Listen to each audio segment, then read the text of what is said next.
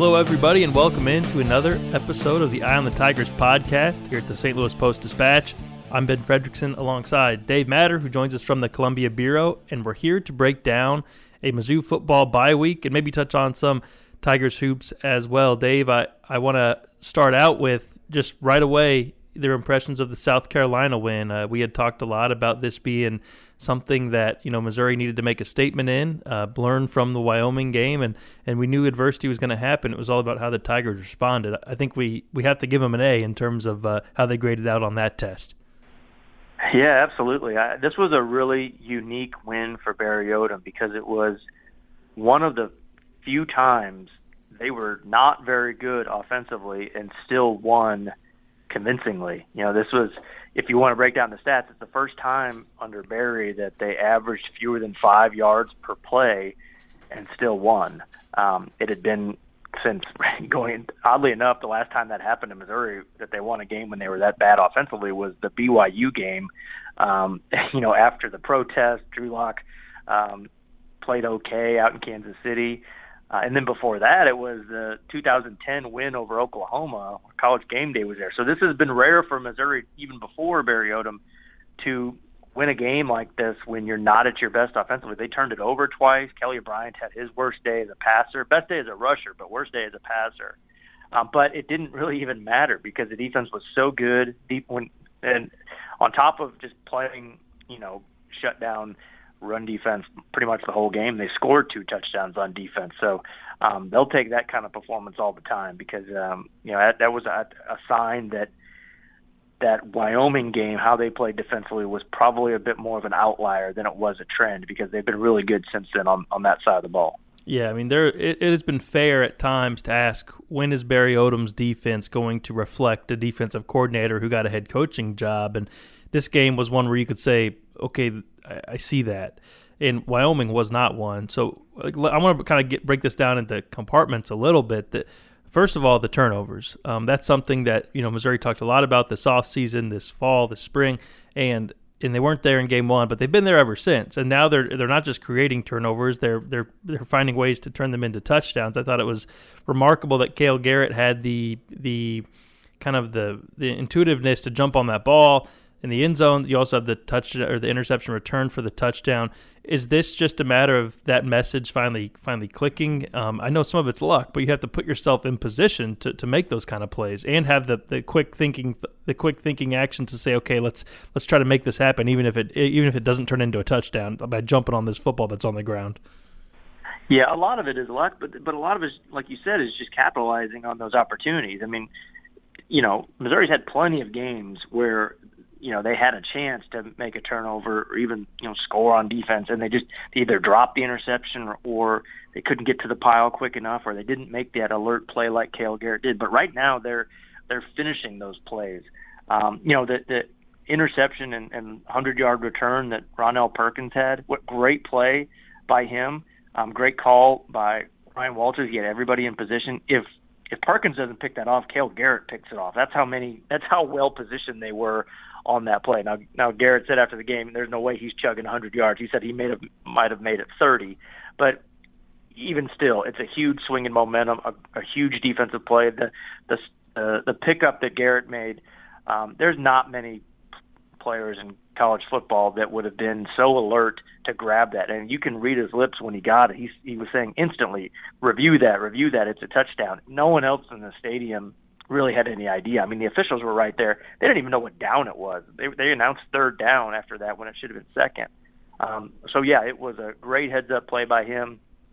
And, that's just the way this defense has played lately. They're taking advantage of opportunities that are presented to them and then capitalizing on them. That's what defense is all about. The other thing, too, is just the pressure. Tackles for loss, sacks were non-existent in week one, and now we're seeing sacks. We're seeing quarterbacks have to step off for a series because they get rattled. And we're seeing, plays behind the line of scrimmage. Clearly this defense had it in it. But what have they done to kind of turn that up a notch? Because that's how Missouri defenses have played when they've been successful. It's not just been, hey, stop the run and lock down passing. It's been create chaos in the backfield, and it seems like they're moving toward getting some of that. Yeah, and these guys are playing better. Chris Turner is making plays for the first time. Trey Williams is making some plays. Even when they're not getting sacks, they're getting pressures, they're getting hurries, and that's been really important. They've been really good up the middle with Jordan Elliott and Kobe Whiteside. And, I went back and watched all the third down pass plays South Carolina had. And Missouri blitzed early, but then as the game went on, they stopped blitzing. They just rushed with 4. And I asked Ryan Walters, defensive coordinator, about that on Tuesday.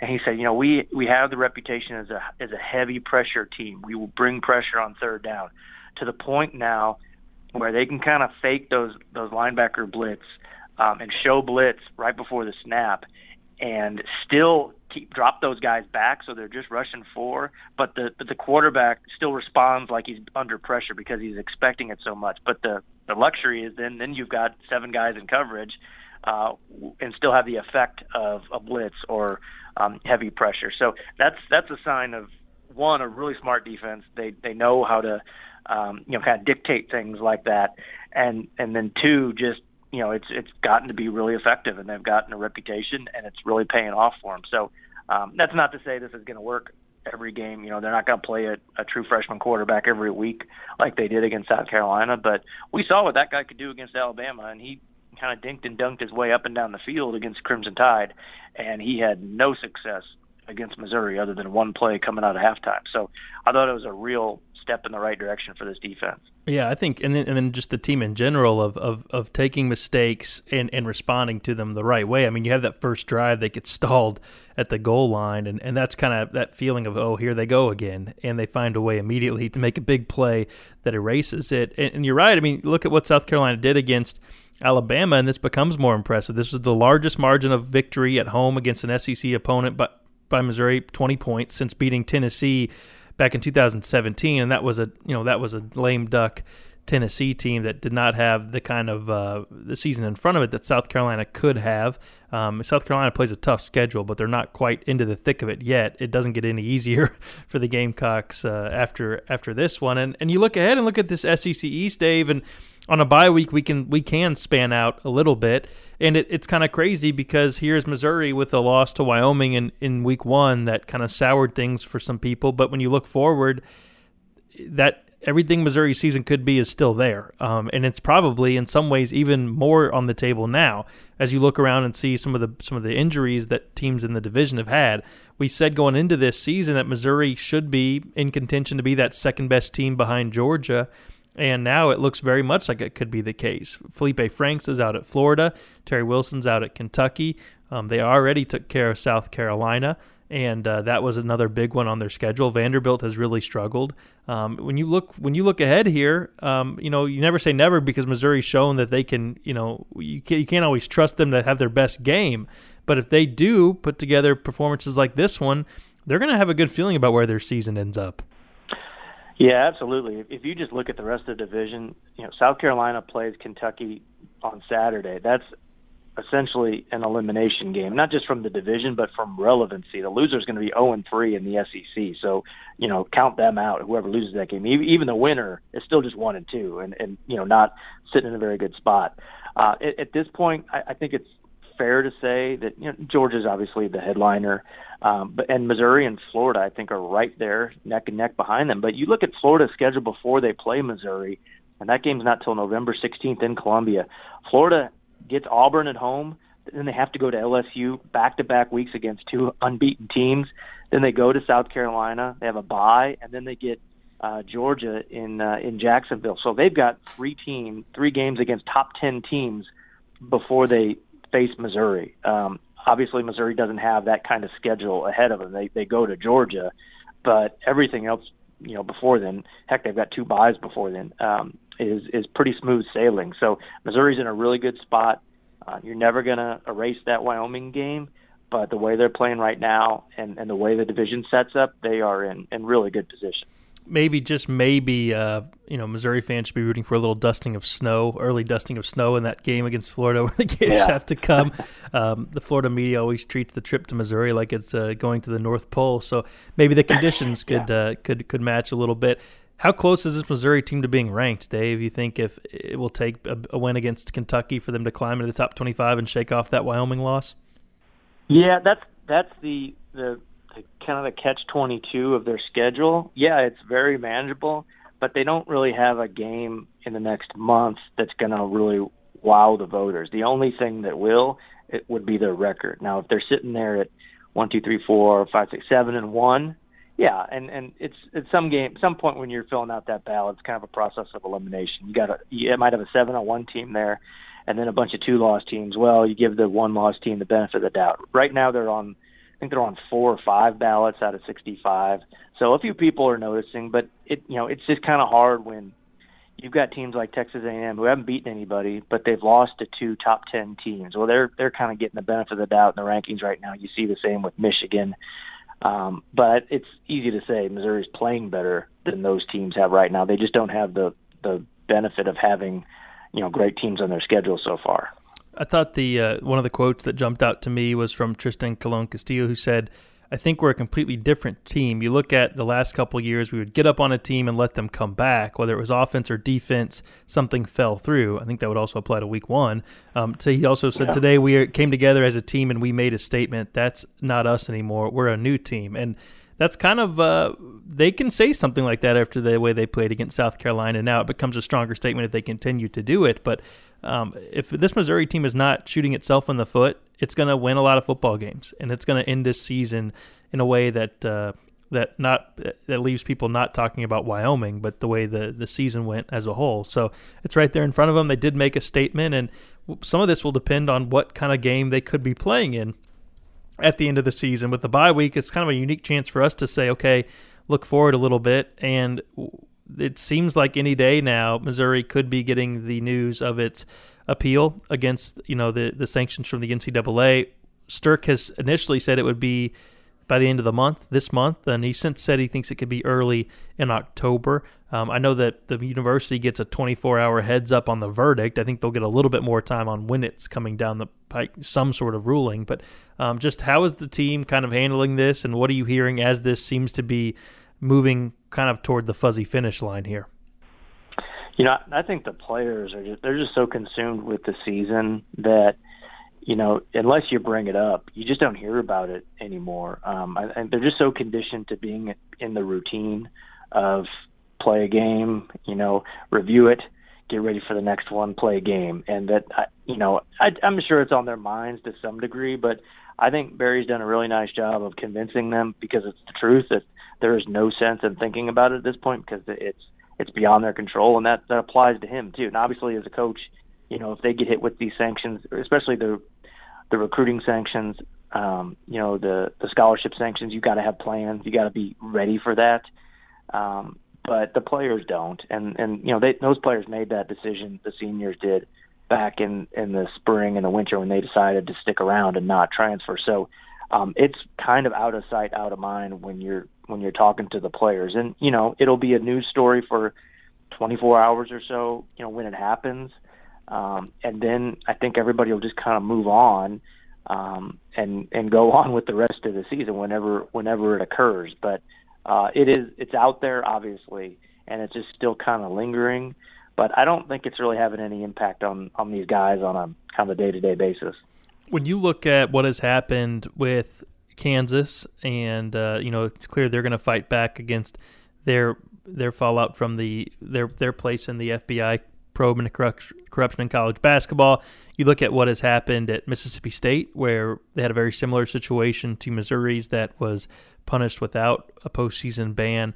Are you starting to see some of what Jim Stirk talked about, where he said, look, this is going to be a fascinating case for us because we did cooperate. We opened up the doors. We didn't lock the door and lawyer up and fight. And, if we receive, a massive punishment for this, then people are going to be saying, what's the value in cooperating versus pushing back and saying none of this can be proven and going to war a little bit. I mean, it seems like we're seeing two very distinct paths here.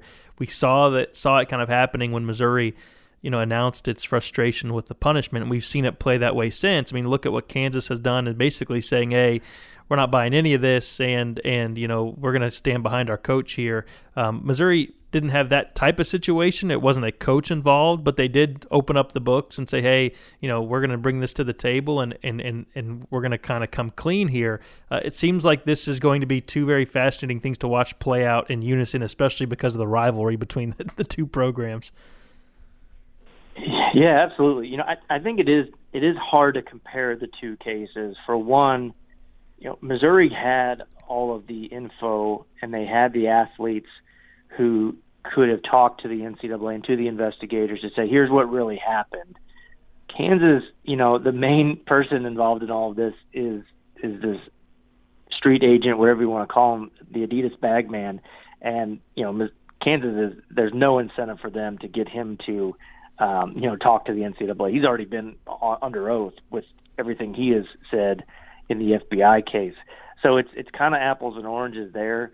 I do wonder, though, and there's no way to prove this. I guess we could, get Jeff Long on the podcast, and I doubt he would come clean. I do wonder if some of the language Kansas used in their statement the other day, if they felt a little bit emboldened by how the Missouri case, kind of unraveled. Would there be such a harsh rebuke from Bill Self and from Long had they seen how the Missouri case, went about, how being cooperative obviously didn't pay off, and how Jim Sterk has been, and Barry Odom last year when this came out, or back in January, how combative they were to the response. So yeah, it's interesting. You wonder how much influence there is there, even though the cases are so different. I do think Kansas fans, if Missouri can teach them anything, it's buckle up. This is going to take forever. I mean, there's going to be the investigation process itself is going to take a long time. Then the deliberations with the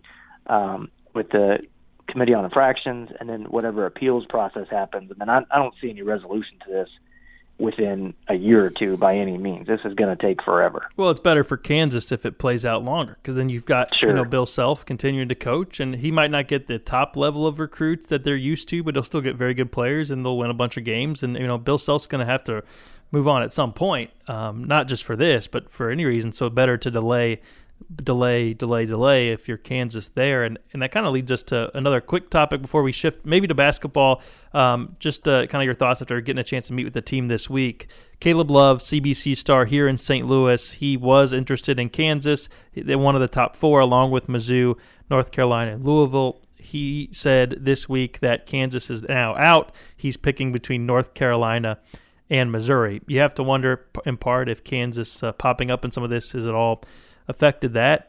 Sometimes it does, sometimes it doesn't. Kind of depends on the kid and how much he pays attention to that kind of thing. But now it's between Roy Williams and Cuonzo Martin. Dave, I know the national view is that, look, this is a matter of Caleb Love's going to North Carolina. It's just a matter of time here. I think it is, it's good that Cuonzo Martin has fought tooth and nail to stay in this thing. We'll see which way it plays out. What's the vibe like in Columbia kind of about Caleb Love and I guess the chance that Missouri might land him from St. Louis as opposed to the Tar Heels? Well, nothing's over until it's over, and I think Cuonzo and his staff deserve credit for sticking around as long as they have. I mean, weeks ago, months ago, nobody thought Missouri was a serious player in this kid's decision at all. So that was probably underrated. Missouri's efforts and their staying power in this process was probably underrated by everybody, outside of the program. So this is whatever Caleb Love decides. This continues to be progress for a program that was completely irrelevant in these kinds of decisions, for a long time, whether we're talking, Jason Tatum or Bradley Beal or all the other really high-profile players to come out of St. Louis. Missouri is now on their radar, and they're pretty high on the radar. You look at, E.J. Liddell had a serious decision to make before he chose Ohio State. Terrell Ramey was considering Missouri down to the wire. Now, you don't get points for second place. There's not like Cuonzo's going to get a trophy for finishing second to all these guys. But second's a lot better than finishing nowhere. So there's obvious progress is being made. And it's not like Missouri doesn't have St. Louis players on the team, St. Louis area, when you look at Tillman and Mark Smith and Javon Pickett and Mario McKinney. So it's, continued progress no matter how it goes. You'd like to see finally the team land one of these guys. But, it takes time sometimes. And, there's really, in college basketball, and whether whether we think every school out there is cheating and doing what Kansas is accused of doing is irrelevant at this point, because it's either happening everywhere, it's happening some places, or we just don't know. There's no shame in losing a recruit to North Carolina. There's no shame in losing a recruit to Duke or for that matter, Kansas. These are true blue blood programs that have been that way for a long time, no matter how they get their players. So I think it's good that Missouri's right in this spot still down the stretch and under consideration from a kid that could go anywhere in the country if he really wanted to, probably. Yeah, I think Conzo's approach is, look, we're going to make it tough for them to leave, and we're going to have a fighting chance. And if you do that and not enough guys, you're going to get some of them. I think it'll be impossible for any coach at Missouri to land every single one of these players because there's some true top-tier talent coming out of this area, but you want to be in the mix and you want to win some of them. So that's kind of where things stand now. It wasn't that long ago where Missouri wasn't getting the Jeremiah Tillmans, the Mark Smiths, and the Javon Pickett's of the world. So I think it is a process, and he's chipping away at it. That's kind of his way about it.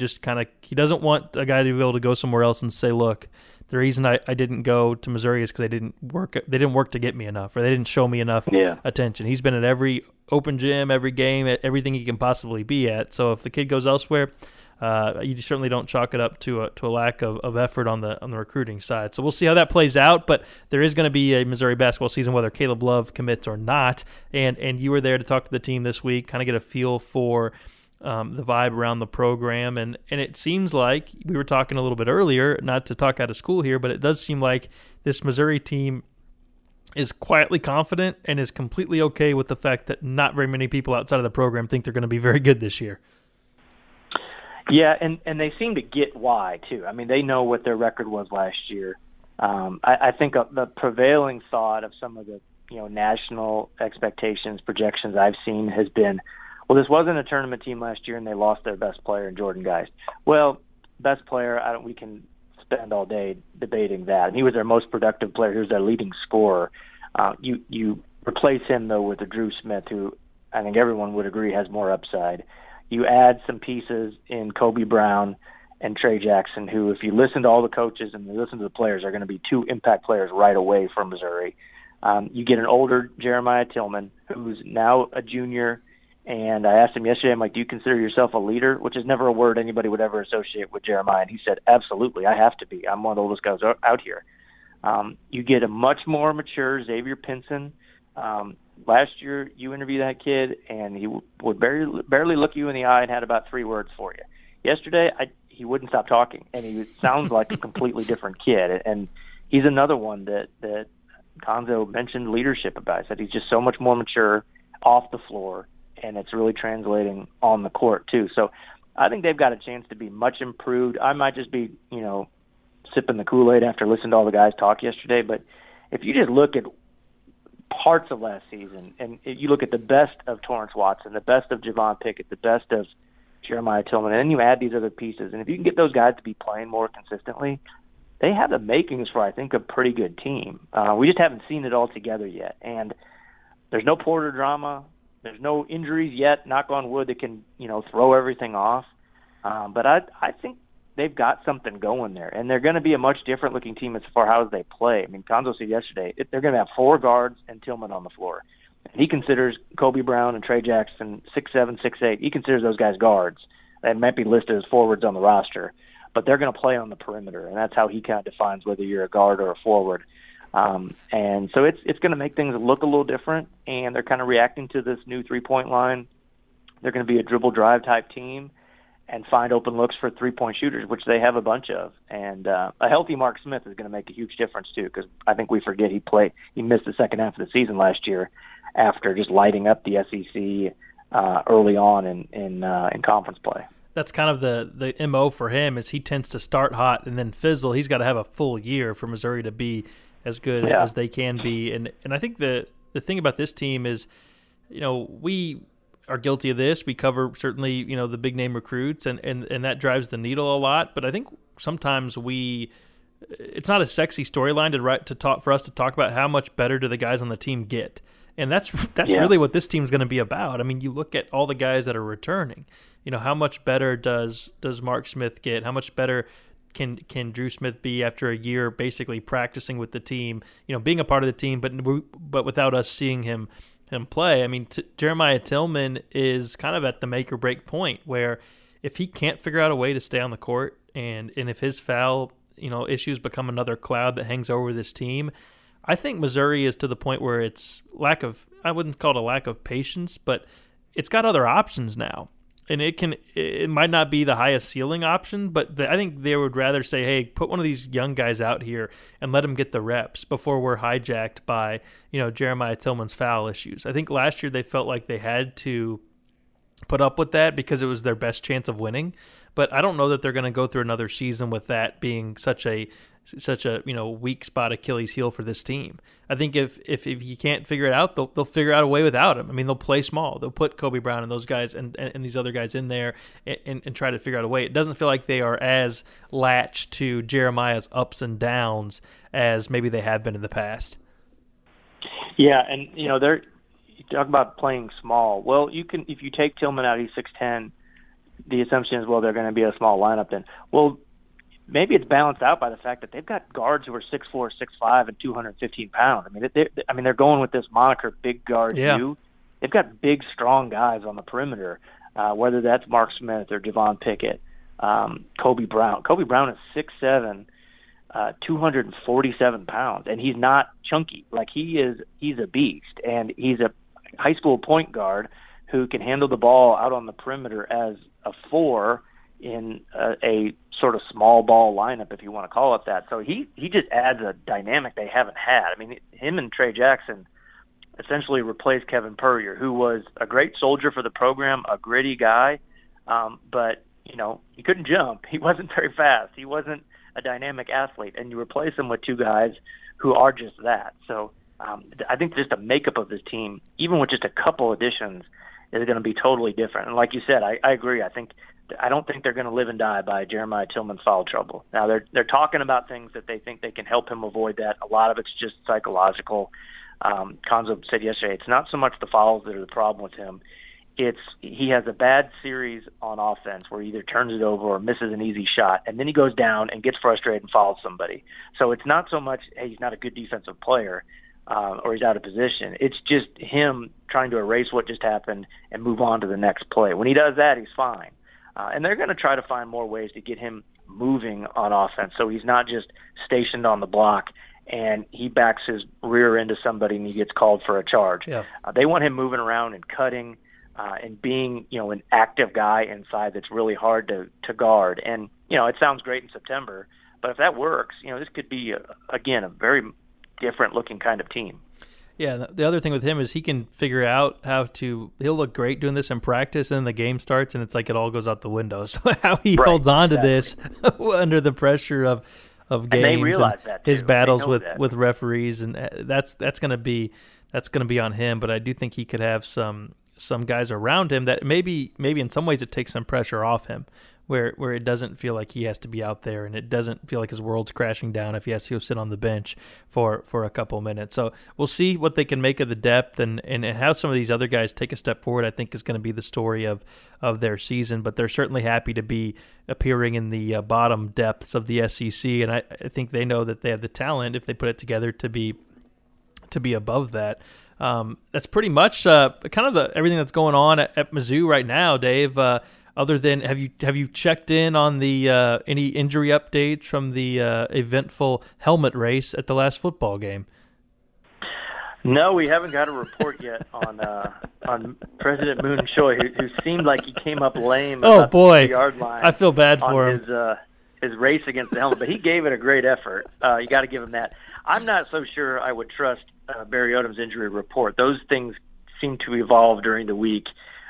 In between times he tells us something is definitely going to happen, and then on Saturday it doesn't. So we might have to go through the university's PR department to get that update.